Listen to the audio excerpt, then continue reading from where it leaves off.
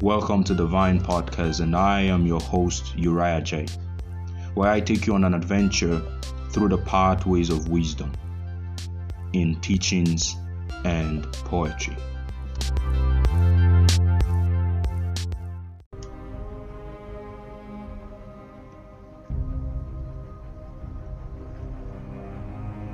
A day of advancement. When the maiden is set, the wedding can commence. Though it be a day for two, one be the center of focus.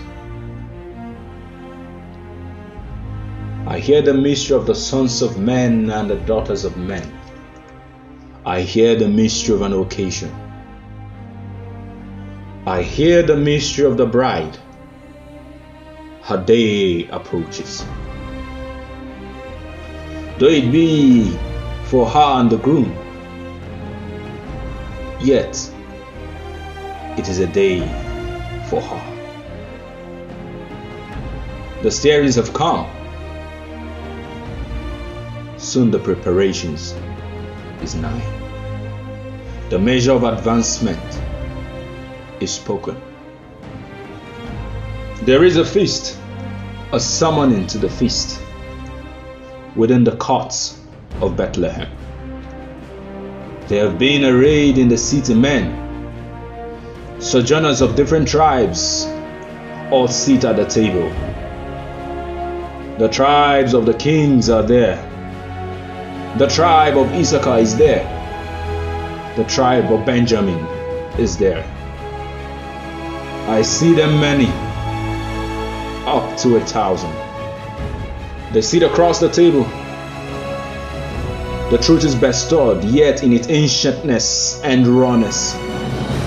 The people in the field seek for these, but none is offered to them.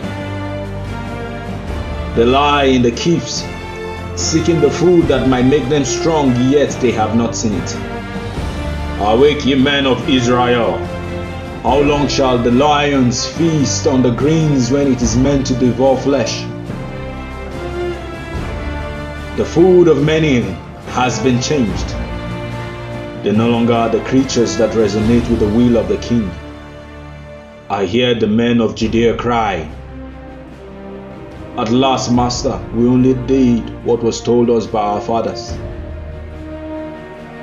But the king said, "I gave thy fathers commandments, but yet am I your way and not them. Your father did only that which he desired, then they have made my word void. That they will face the consequences of.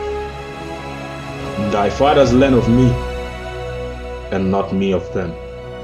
So saddle your horses and prepare for the journey ahead with the meals I am about to offer. I give the truth in wholeness to save, keep, and preserve thee. I give the life in abundance and the working power to make thee the day of advancement."